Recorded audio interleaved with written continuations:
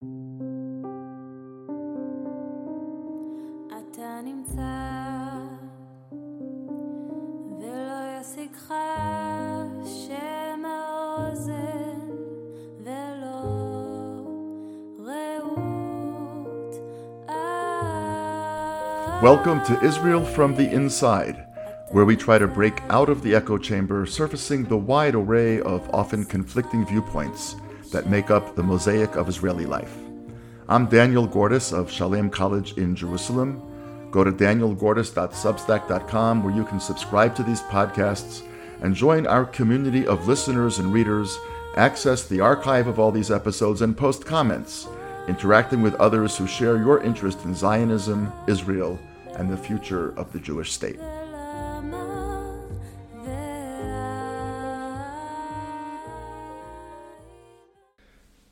I am sitting with Avidan Freedman, a rabbi and an educator at the Hartman Institute who is also involved in an organization called Yanshuf, which is actually the Hebrew word for owl, the animal, owl, O-W-L, but it's also an abbreviation, as we'll learn in a minute. And Avidan is very involved in a project that I think is really extraordinary, but we'll hear about that in a moment. So first of all, just thank you very much for taking the time to have this conversation. And tell us a little bit about yourself, first of all, how you ended up in Israel, where you grew up and all of that, and then we'll get to the work that you're doing. Thank you so much for having me. It's really an honor to be with you. My name is Avidan. I was born in Calgary. I grew up in Canada, in Montreal. I grew up in a very Zionist home. My parents were both very involved and actually met through the religious Zionist movement, through Bnei Akiva, were married, made Aliyah, and then after realizing that the kibbutz life, which was the Zionist thing to do then, was not for them, they returned, but they raised us as very, very strong Zionists with Zionist music and attachment on a deep, deep level.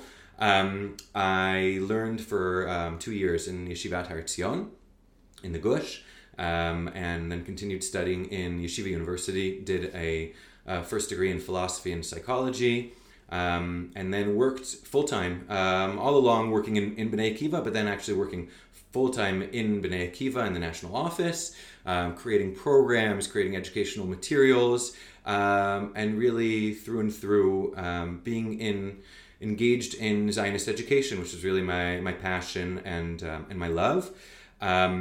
I studied in Azrieli and did a master's degree there. That's the education school at Yeshiva University? Yes, exactly. I did a master's degree in Jewish education and also a rabbinical degree at Yeshivat Chovevei Torah. And then I worked for a few years as a teacher. Along the way, also got married, and we had a number of children. And for both of us, my wife and I, Devorah, and I, from the first date, we were both Aliyah minded. From the first date, we wouldn't have considered anything other than Aliyah. And the question was just when, and when would we do it? And thank God the time finally came in 2010. Devorah finished her degree in art therapy, and it was time for us to make Aliyah. And we came on Aliyah with 2 little kids, Shefa and Achliel. And I started working at Hartman, at the Hartman Institute's high school from literally the day after I stepped off the plane. Okay, that's amazing. Actually, my wife and I also from the first date knew that she wanted to make Aliyah and I did not want to make Aliyah. So you can see actually who makes the decisions in our marriage. But okay, we're very happy that we're here, and I'm grateful to her for having had the vision that she had. So you've been teaching at Hartman for a very long time, and my kids actually went to Hartman, and it's an amazing school. So we could have a great conversation about Israeli education in general and what open Orthodox education is like, and that's a separate conversation. Maybe we'll do it sometime. But along the road, you got sparked by another issue beyond living in Israel, beyond raising your children and being in a family and teaching high school. What's the issue, and how did you get involved in it? Right. I came to Israel very much from a sense, as I said, a sense of mission, a sense of Zionism, and very much the idea that the Zionist project is ongoing. It's not done, and there's a lot of work to do, and I want to be part of that work. And for me, I felt like the best way that I could contribute was as an educator, was as a teacher. And I was very, very happy doing that. But one day, we brought a speaker to our students. What year is this about? This is in 2017. Oh, so not that long ago, 4 years ago. This is for now January 2017, Asara B'Tevet, I remember exactly the day. I've been teaching for a number of years. We'd actually heard from him. His name is Eli Yosef, and he is an educator, but also an activist through and through. We had heard from him the previous year about the story of Raoul Wallenberg, and Asara B'Tevet is a fast day that also commemorates. It's also commemorated as the Yom HaKadisha Klali. It's the day that we commemorate the Holocaust in a sense, also in the Jewish calendar. So we brought to the school somebody to speak about Raoul Wallenberg, who saved. Maybe even the most as a single individual, the most Jewish lives, a tremendous amount of Jewish lives in the Holocaust at great personal expense. The first time we heard Eli speak, he spoke about the legacy of Raoul Wallenberg, and the end of his speech was about Jonathan Pollard. And it was about the way that, unfortunately, after Raoul Wallenberg sacrificed himself to save so many Jews, he was taken captive by the Soviets, and Israel afterwards didn't do anything to try to bring him back. This is what Eli said. And part of the message that he brought to us about that was, we have Jonathan Pollard. Jonathan Pollard, of course, is a huge issue of its own right. But what are we doing to bring him back, and how are we not repeating that mistake? So that was the first time I heard him. He came back, it was a number of years later, and the Jonathan Pollard issue had kind of finished up. And I said, okay, so Eli, what's your epilogue now? What do you speak about now? And he said, well, actually, I discovered that we're involved in something much, much worse. It's not just that we are abandoning our own person as we abandoned someone else who worked for us, but we're abandoning our mission in a very deep way. And when we're abandoning the Zionist mission. The Zionist mission and the reason that we're here. And he spoke after speaking with the students about Raoul Wallenberg about the issue of Israeli weapons exports. And the countries to which Israel authorizes weapons exports. And I was shocked. I'd never really heard about this issue before. In all of my years of Zionist education, somehow I missed the fact that not as of last week or last year, but for a long time, since we could say the 70s, Israel has sold weapons to many of the world's most brutal and oppressive regimes. And I was really shocked, and I wanted to kind of go into denial. I wanted to push it away, but the way Eli brought it to us in such an authentic way, and it's an issue that to this day he is still very, very, very committed to the level of I aspire to myself. He brought it to me in such an authentic way, I couldn't close my eyes.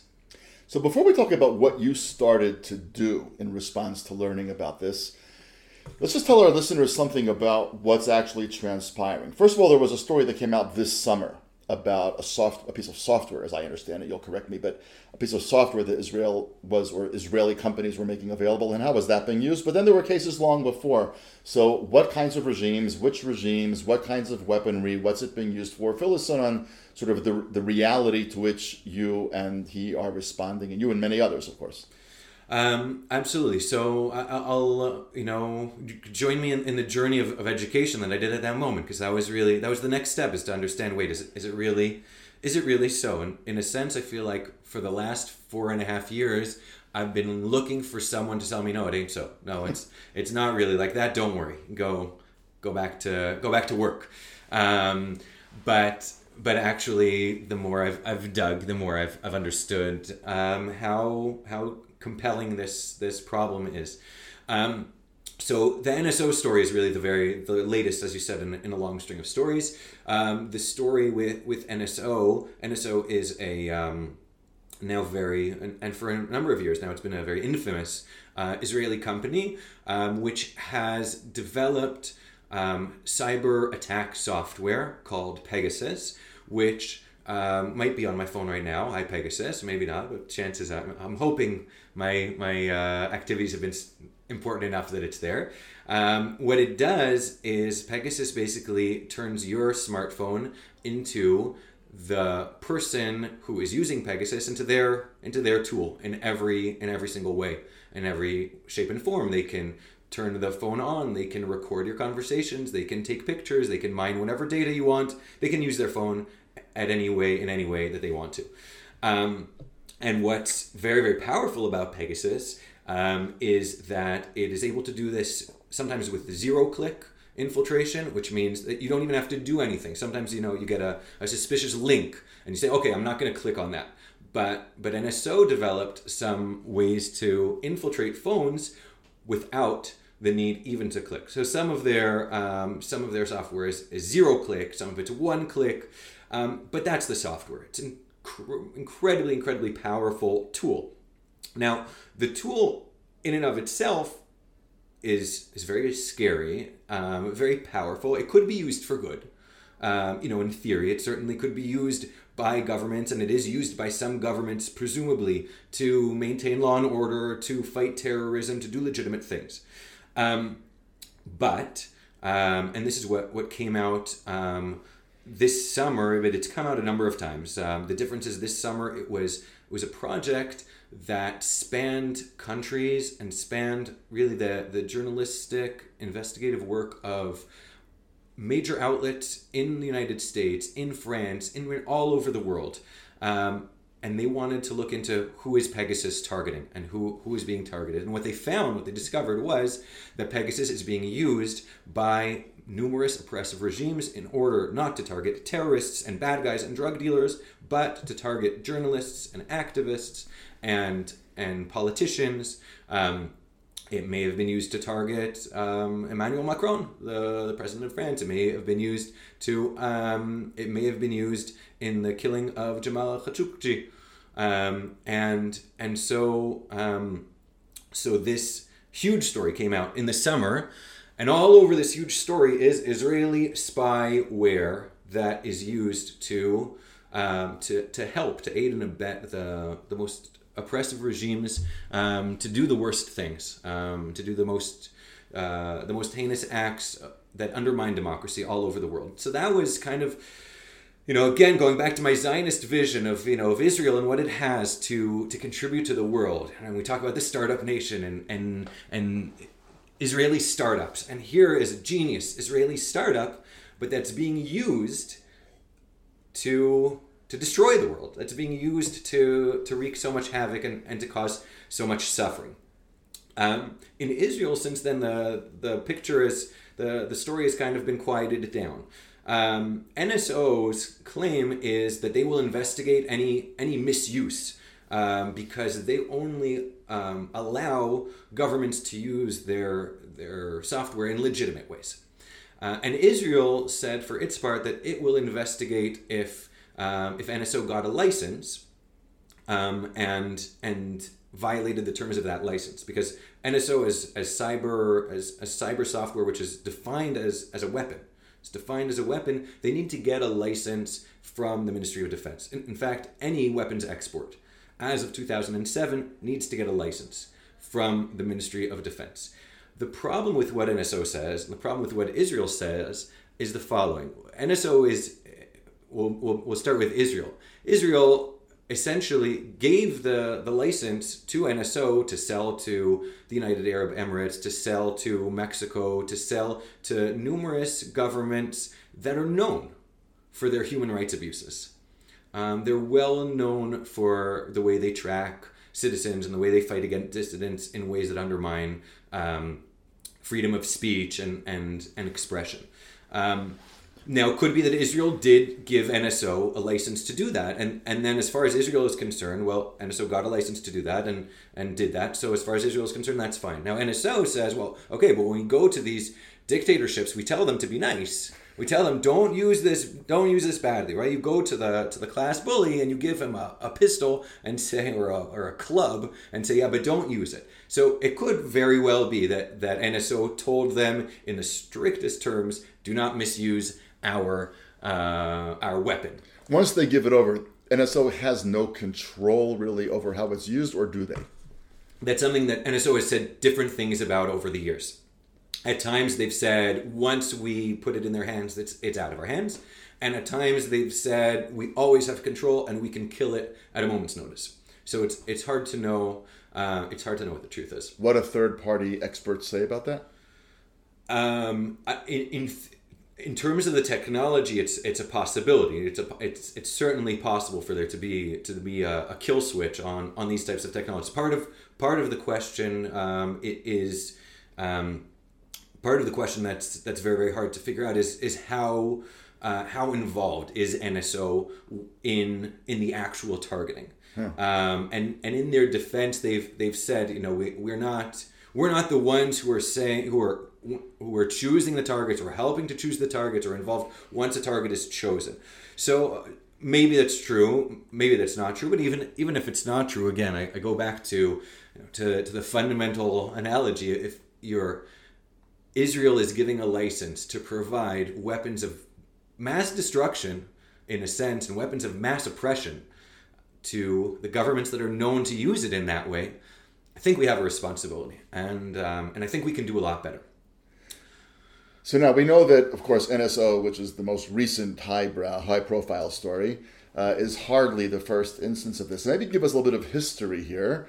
Israel, not really Israel, right? It's Israeli companies with Israel's approval. Is that correct? For the most part, that's correct. Right. Okay, so let's. When there's an exception to that, you'll correct me. But by and large, these are Israeli arms companies that are manufacturing whatever. Give us some of the, 3 or 4 of the most blatant examples of the kinds of regimes or the actual regimes to which Israeli companies have sold weapons, and what kinds of weaponry have we been selling?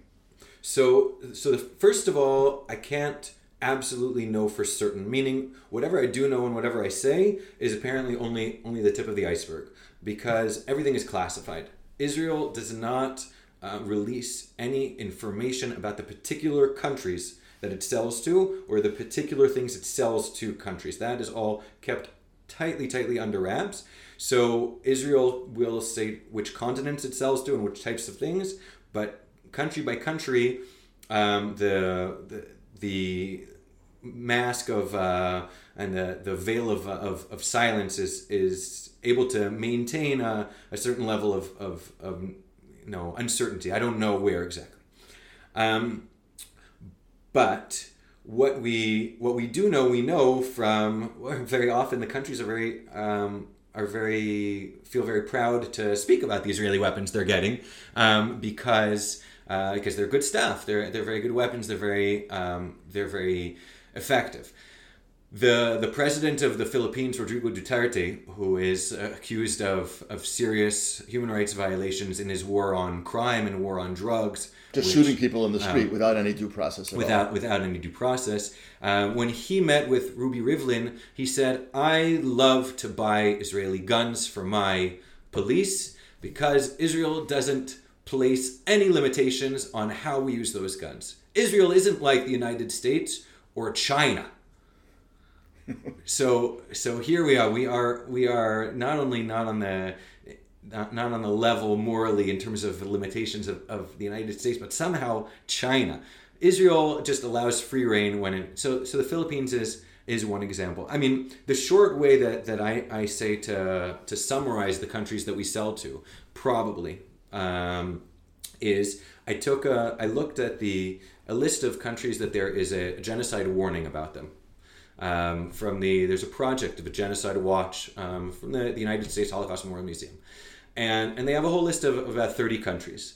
If you take away all of the countries that are not our direct enemy, it's almost any country that is not our direct enemy that is interested in arms, we're willing to sell them. We're willing to sell them arms. So specifically,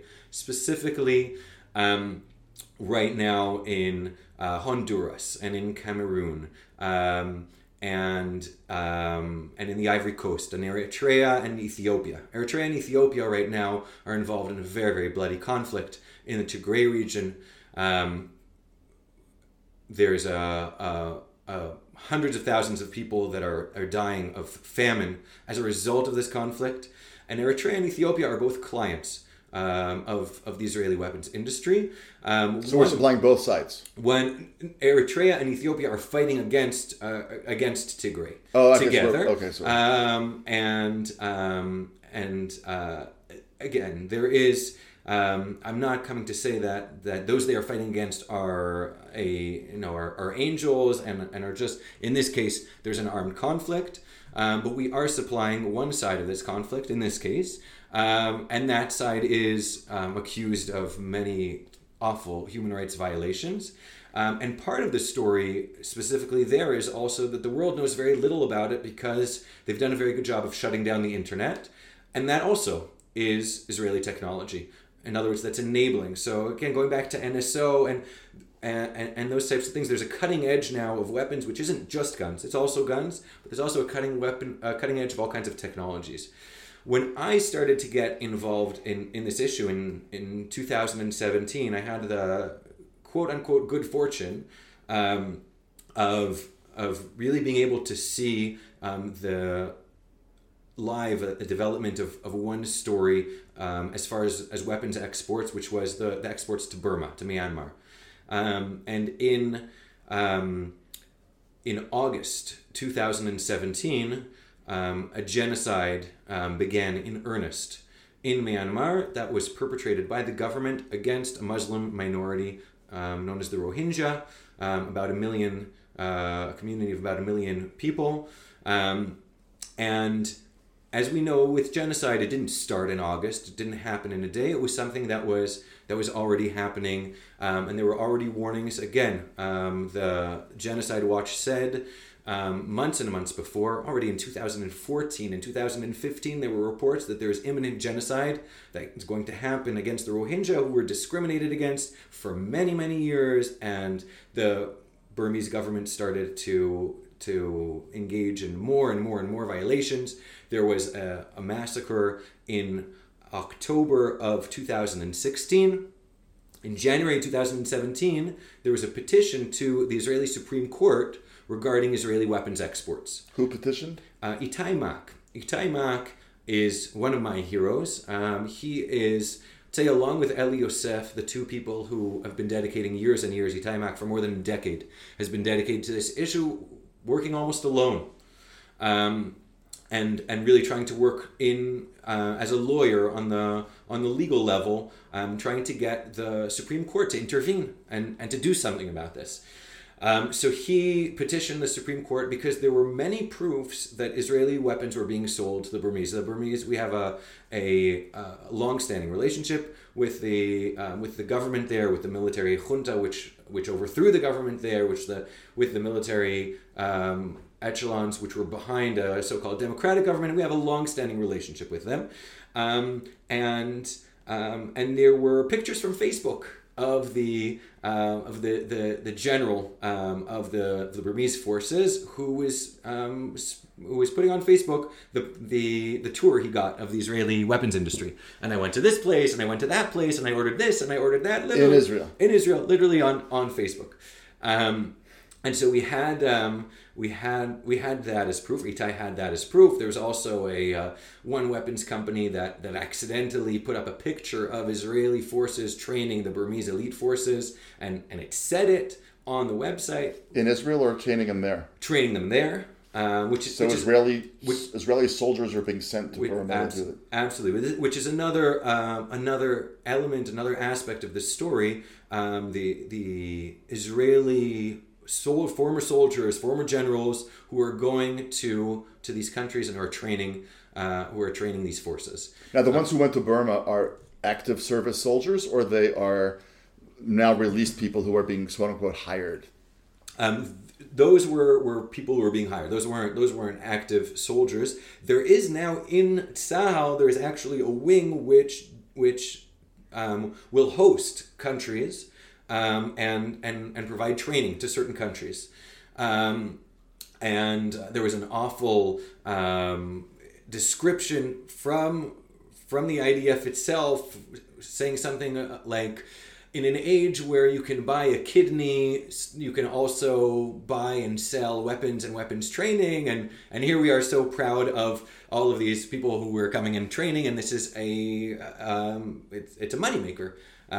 For these private companies, and it's also a moneymaker for the IDF as well.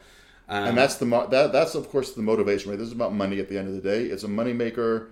What's what's the Israeli government's incentive to allow this? Is it money for the government? Is it money for the companies? Is it money for the IDF? Why does the quote-unquote Israeli establishment allow the use of Israeli know-how and Israeli weaponry to go to places that are undeniably horrible? So it's a lot of answers. It's the money as well. I'll backtrack just a moment to finish the Burma story, if that's okay.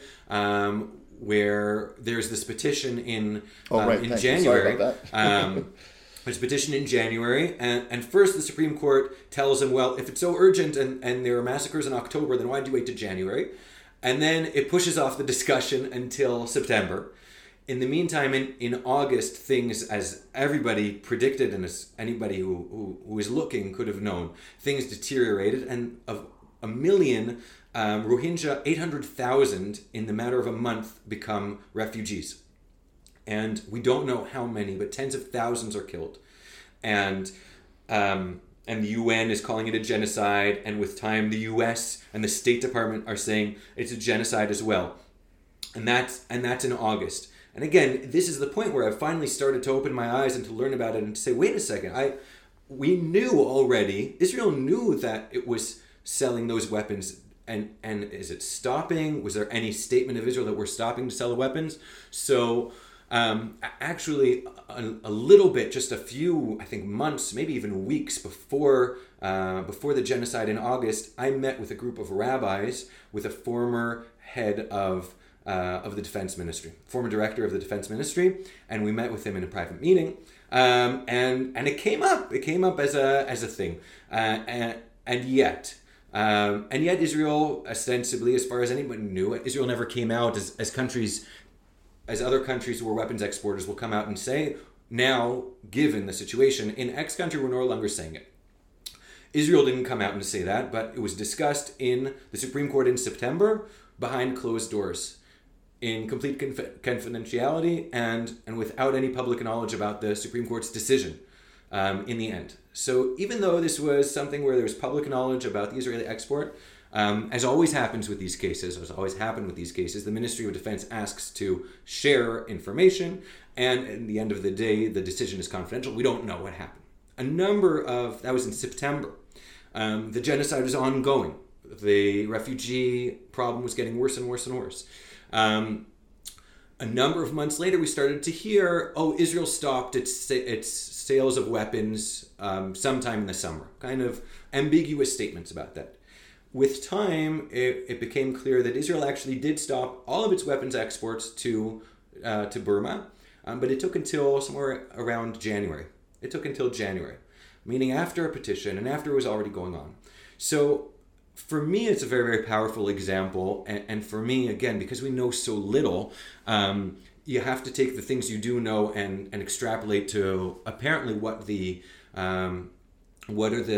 decision-making process and how much are things being taken into account. Here's an example of a country we knew was heading towards genocide, and we continued selling them all the way through the genocide. We knew, and we stopped some number of months afterwards.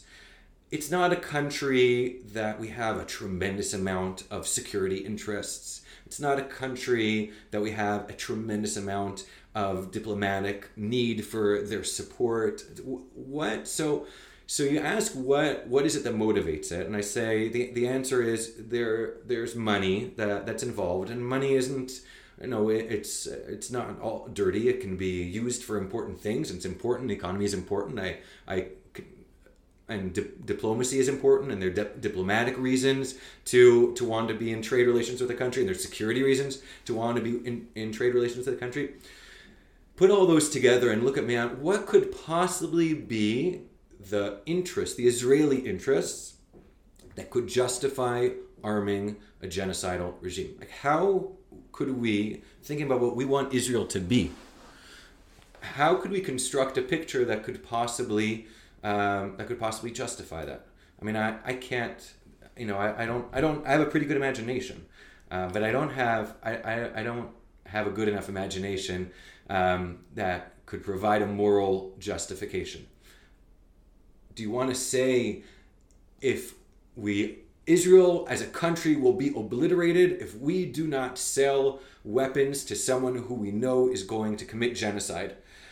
I think even that is a real moral question, because we're not talking about someone who is threatening us. We're talking about defending ourselves from somebody else by killing a party that poses no threat. So even in the most extreme cases, I think it's a moral question. But the facts on the ground, as well as we're able to see, is that in many cases, and again, tip of the iceberg, in many cases, Israeli companies are getting licensed by the Israeli government to sell weapons, to sell technologies to places we know are using them in ways that we would that completely undermine our moral commitments, and that's all happening.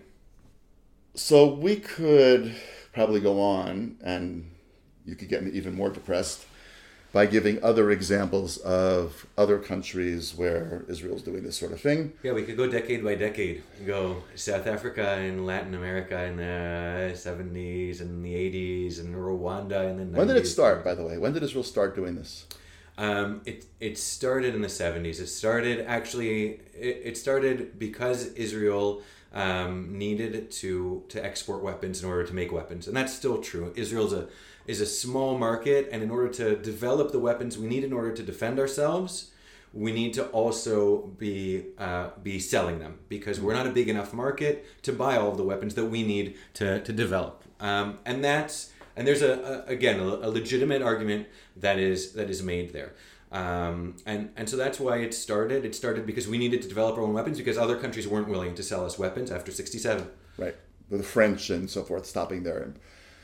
Okay, so we could talk about all of this, and we should revisit it and maybe do a column about it and all of that. But before we talk about the organization that you're intimately involved with in founding and creating Yanshuf and how it works and what its strategy is, I just want to ask you one other quick question, which is, I think of myself as a fairly knowledgeable Israeli citizen. I read a couple of papers every day, and I listen to the radio, and I'm always on the internet, and my friends, like your friends, are all people who are involved in all kinds of things.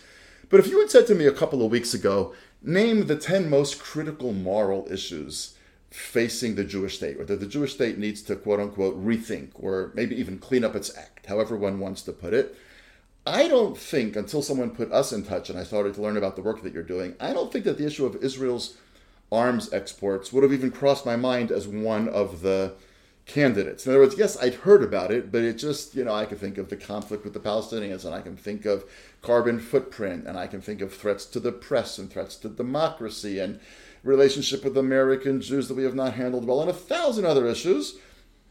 And if someone had said, well, what about market exports? I would have said, oh, yeah, that's actually also really important. I hadn't thought about that. But why wouldn't I think about that? And why I think, am I like many Israelis who are decent human beings who care deeply about Israel being a moral country, why has this issue not gotten the traction that you clearly think it needs to get, and I'm guessing a lot of our listeners also want it to get?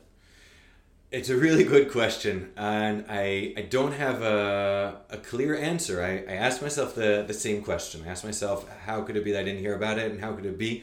But it's funny, because actually sometimes I have conversations and people are like, I had no idea. And sometimes I have conversations and people are like, oh yeah, my uncle, cousin, brother, went to this country in order to train those, and so they're both of those that exist.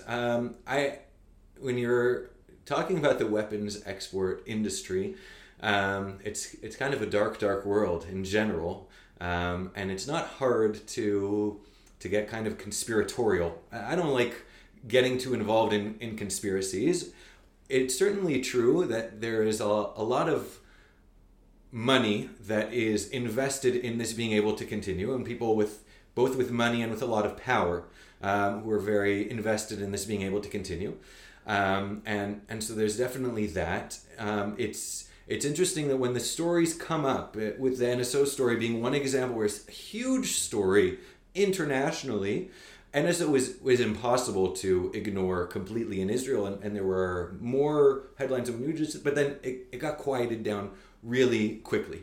There's a lot invested in making sure that this kind of stays quiet and that not too many people know about it. And for me, that's actually hopeful, because I feel like there is a sense that if the Israeli people knew about this, they wouldn't accept it. And that's, I guess, part of the goal of what you're working on, right? Right. So tell us a little bit about the organization that you founded called Yanshuf, why it's called Yanshuf, what the strategy is, how do you aim to make a difference? So as I learned about this, and I was convinced and compelled by it, and really compelled that it's, in my eyes, it's the worst moral issue today in Israel. It's the worst moral violation because it's something that's happening with official Israeli government approval, and it's something where we are.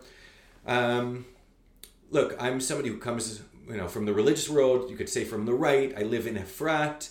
I'm not somebody who thinks Israel is committing genocide against the Palestinians. And I think there are problems with our human rights record, and I don't think that we are that we're blameless, and I think we need to do better. But I certainly don't think that we're doing all of the most terrible things that we're accused of in the world intentionally against Palestinians with no with no criticism internally about that. But we are enabling countries that do all of those things, meaning all of the worst things that we are accused of. We are certainly and incontrovertibly enabling, giving the weapons to and the training to governments that are involved in that. So for me, it's really compelling. So well, more than compelling, I just want to interrupt you for 1 second. I apologize, but you said something really important before. It kind of you just sort of let it go by.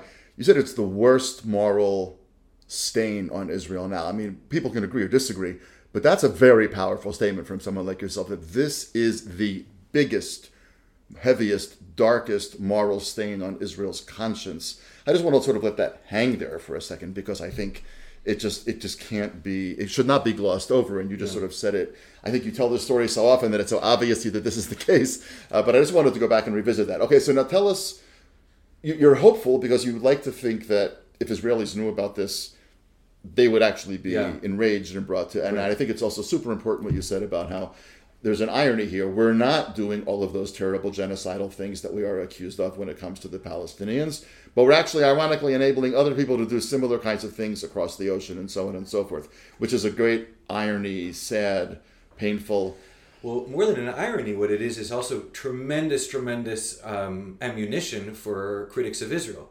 Oh, Israel, you're claiming that you don't do this, but here, look, we see very clearly, and the whole world sees, that you are enabling the genocide of Muslim minority in Burma. So are we meant to believe that all of a sudden, when it comes to your own Muslim minority, you're so much more moral? You are enabling the use of all these technologies against all of these other oppressed minorities. Are you so there's tremendous ammunition that it provides, and tremendous criticism. I just about the biggest moral stain statement. I think I also glossed over, because I know it's a statement that it's like them's fighting words. It's like, oh, that's the biggest. No, I think something else is the biggest. So I put it out there. I'm glad you emphasized it. I'm very happy to engage with people about why I think it is. I have a whole list of reasons why I think it is. But I said to myself, okay, what do I do? What can I do about this? I'm just a guy. I'm just an educator. I'm just a teacher. What can I do? So I started educating myself, and I started talking to people, and I started having more and more conversations. And one of the amazing things that I found is nobody's working on this. As we said, people don't know about it. And, when we talk about the conflict, there are tens and tens of organizations that work on it. And you talk about almost any social ill in Israel. There are multiple organizations, and here there was no organization. So here I am with Eli Yosef organizing protests, and we got some people, and sometimes more and sometimes less. But the other thing that was fascinating about those protests is there was one protest we organized where Yehuda Glick and Tamar Zandberg and Moshe Feiglin came and spoke at the protest, and the activists of Meretz and the activists of Zehut, meaning the far right and the far left. Right, Moshe Feiglin being a far right, extremist far right Israeli politician, and Tamar Zandberg being a far left Israeli politician, at least getting together on this. And getting together on this, which is, on the one hand, nobody's doing anything about it, nobody knows about it, and on the other hand, it's like everybody can agree on it. And I think everybody, and again, it's an axiomatic belief for me that that the large majority of Israelis, if you ask them straight up, do you think we should be making money arming genocidal regimes? They'll say, no, we have other ways to make money. We don't want to make money that way. Okay, money is good, it can be used. Okay, diplomacy, but let's do it other ways. Like, we're talking about selling arms to Africa. We sell a lot of things to Africa that make it a better place to live, that's safer and healthier for people. So the main thrust of Yanshuf, Yanshuf is, as you said, it's an acronym. In Hebrew, it's Yud, Nun, Shin, Vav, Pei. It's Yitzu Neshek, weapons export, Shkifut, transparency, Vipikuach, and oversight. Transparency and oversight over weapons export, and that's what we're looking for. In a way, it's a very simple goal, and that's also part of how morally compelling it is to me, because some problems are very, very big, but they're also very complicated to solve, and so you can understand why it takes a long time to solve them. It takes a lot of organizations. Here, actually, the answer is simple. The answer is extraordinarily simple, because the answer is, if Israel had a law, at least let's say the first step to the answer, if Israel by law would have a committee that looks at human rights records of countries and says, here is our blacklist, here are the countries which you cannot justify selling arms to, and that list would be something transparent, as it is in all other Western countries, which really all have this kind of legislation. And that way there would be public knowledge about it. The mechanism, the Israeli mechanism, exists already. In other words, the oversight already exists, but the problem is it's not using a moral compass. And it's not using a moral compass. It claims the Ministry of Defense oversees all of the exports, and they say that they take the moral issue into account, but I can't see how much weight it has if you're selling, again, to Burma. So what's needed is a kind of a moral red line. That legislation is easy to pass. It exists. It's written. Yehuda Glick and Tamar Zandberg tried to push it forward, and it got stopped. Chilik Bar tried to push it forward. There are Chavrei Knesset today in the coalition. There are MKs today who are behind it, who want to push it forward. But they're not willing to commit political suicide over it. Who's opposed to it? Who's opposed to it is the Ministry of Defense. The Ministry of Defense has... But they're not in the government. In other words, if it gets brought to the plenum of the Knesset, who's going to vote against it? Once the Ministry of Defense has an opposition, so that's a very, very significant opposition that's taken into account in the steps to getting towards legislation. So right now, the person actually who has been putting a stop to it is Benny Gantz, who is the Ministry of Defense. He is actually someone who has made the claim that since he became Minister of Defense, he created a committee that now oversees and makes decisions in order to ensure that we're really holding to the highest moral standards as far as weapons export. And it could be, it may have been possible to believe him until the NSO issue blew up this past summer, and you ask yourself, well, what about all of the cyber weapons that have been sold in the last year and a half since you've been there? And what does Benny Gantz have to say about that? So, going back to the NSO and the hushing up of that, there was a meeting in the Vadat Chutz V'Bitachon in the Foreign Affairs and Defense Committee, but that meeting was confidential. We don't know what happened in the meeting. We don't know what was said in the meeting. Benny Gantz is actually someone who I protested against, and Eli Yosef had actually also protested against, and who actually promised us and said, when I am in power, when I am in the government, we will not sell these weapons. But the proof is in the pudding, and when you look at the facts on the ground, they don't uphold it. And I would say more, even if it was true that Israel was stopping these sales, so what interest do we have not to make it a law and not just some kind of murky, shady internal mechanism that nobody talks about? And what interest do we have not to be transparent about it? The opposite. It's tremendous ammunition, as we said, to all of the Israeli haters. Israel should be coming out and should be the first to say, no, we do not sell to this country and that country. And are we going to take a hit diplomatically? Maybe, but it's worth it for us. So the legislation exists, but But what we need for the legislation to be able to really move forward, what we need to be able to soften the opposition in the Ministry of Defense, because I think in the end of the day we could find the way to get around or to soften, to find the support for this.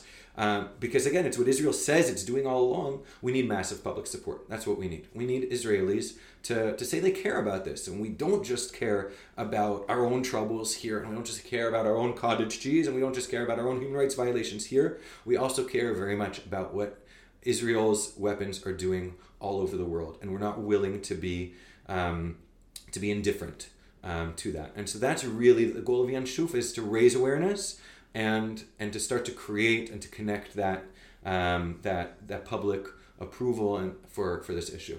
And so among our listeners, people want to find out more about the work that you're doing. Where can they turn to find out about the organization? So right now, as I said, there was no organization, and so what I've been doing over the past number of months with a number of other partners is to build an official organization. So our website, hopefully soon, will be up and running. When it is up and running, but it's not yet, it will be Yanshuf with 2 O's, YANSHOOF.org. And for now, you can find us on Facebook. And on Facebook, we are at Yanshuf Coalition, and that's with a U.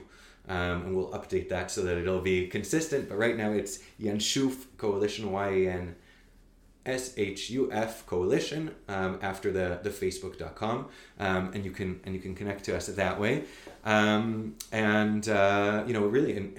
in building this this coalition, there have been so many, as I said, from the right and from the left. There's such a broad base of consensus because I come from the religious world, so I started being active from within the religious world and from within the rabbinic world, and rabbinic voices like as far to the right as Rav Shlomo Aviner have been very, very outspoken about this, as well as Rav Yaakov Ariel, as well as Rav Yaakov Meidan and Rav Yuval Sherlo and Rabbi Benny Lau. So a whole assortment, and around the Myanmar issue we had a long list of rabbis, male and female rabbinic leaders, who signed onto a letter saying to the president that we need to put a stop to this around the Myanmar issue. So there have been many names from the right and also from the left who really support this issue. And what we really need now is the people and the voice of the people to be heard about this. People ask me, listen, Avidan, you're like, if you wanted to choose a cause to be active in, you couldn't want to choose something maybe a little bit easier. You want to choose something a little bit more is it really possible to do anything? And I say, well, first of all, I didn't really choose this. I really feel like I feel compelled. I feel like I would be happy being an educator, and that's a very, very good thing, and I love that. But I can't be a citizen of a country that is authorizing this. As a citizen of a democratic country that's authorizing this, that's my responsibility. The only thing that can stand up to this in a democratic country is the voice of the people. And I do think that there is a critical mass to make that change. Again, Israel is very, very exceptional in the negative sense. If you look at all of the other major weapons exporters, Israel is one of the top 10 weapons exporters in the world in absolute terms. If you look at all of the other weapons exporters, so there are countries, Western countries like America and Germany and France, but all those countries have legal limits. It doesn't mean they're perfect, doesn't mean but they have legal limits. And when they don't uphold those moral limits, there's transparency and citizens are able to say something and do something about it. So there are protests and then the other group is North Korea and China and Russia. And Israel right now, sad as it is to say, is in that category. It's in the category of the countries that are selling to any country with no moral limitations that we can see. So just 2 things. First of all, when the website is up, you'll let me know, and we'll send out an update for people who are interested in this with the link, and people can follow up and learn more and be involved in whatever extent that they want. I'll just start with a personal statement that this is, for me, both very troubling, but also very inspiring. You and I both know that one of the big questions about Zionism is, well, is there really Zionism after May 14th, 1948? I mean, if Zionism was about building the Jewish state, So why didn't Zionism just declare victory right after Ben Gurion read the Declaration of Independence right before Shabbat that day and say, we won, and now we're done? But we're clearly not done, right? I mean, because what matters about this country, for you as an immigrant, for me as an immigrant, and for many of us who've chosen to make our lives here, is because we wanted to be that generation that continued to build. There was a generation that built the national water carrier, and there was a generation that built the infrastructure and bought electricity and roads to the Galilee and the Negev, and there was a generation that did all sorts of things, and you and I moved here in years, we're the beneficiaries of all that. But the kinds of issues that you're talking about are hopefully the kinds of issues that our children and grandchildren will look back at our generation and say, and that's what they did. They came to find a place that was infinitely more developed than it had been 50 years earlier. But it had its moral challenges, and they didn't sit on their hands, and they didn't just go to work and come home and watch Netflix, which I do a bit. But they actually tried in some ways to make the country better and to make the country more moral and to make the country one of which the Jewish people can be even prouder than we quite rightly already are. So as a fellow citizen who really is just learning about the work that you're doing, I want to thank you, and not only for your time today, but for the extraordinary commitment that you are making to this. And I look forward to our having another conversation down the road when we can point to successes that you've had and to legislative progress that's been made, and to improvements in this, what is undeniably a critical issue for the state of Israel. So thank you again for your time and for all the work that you do. Thank you. Thank you so much for the platform. I wish I did more. That's the truth. But I think many people doing even a little bit is actually going to be able to make a huge difference here. So I hope this gets out and further and further. Thank you. You've been listening to Israel from the Inside. Go to danielgordis.substack.com where you can hear more of these episodes. If you have ideas for topics you'd like us to explore, we'd love to hear from you. Until next time, I'm Daniel Gordis.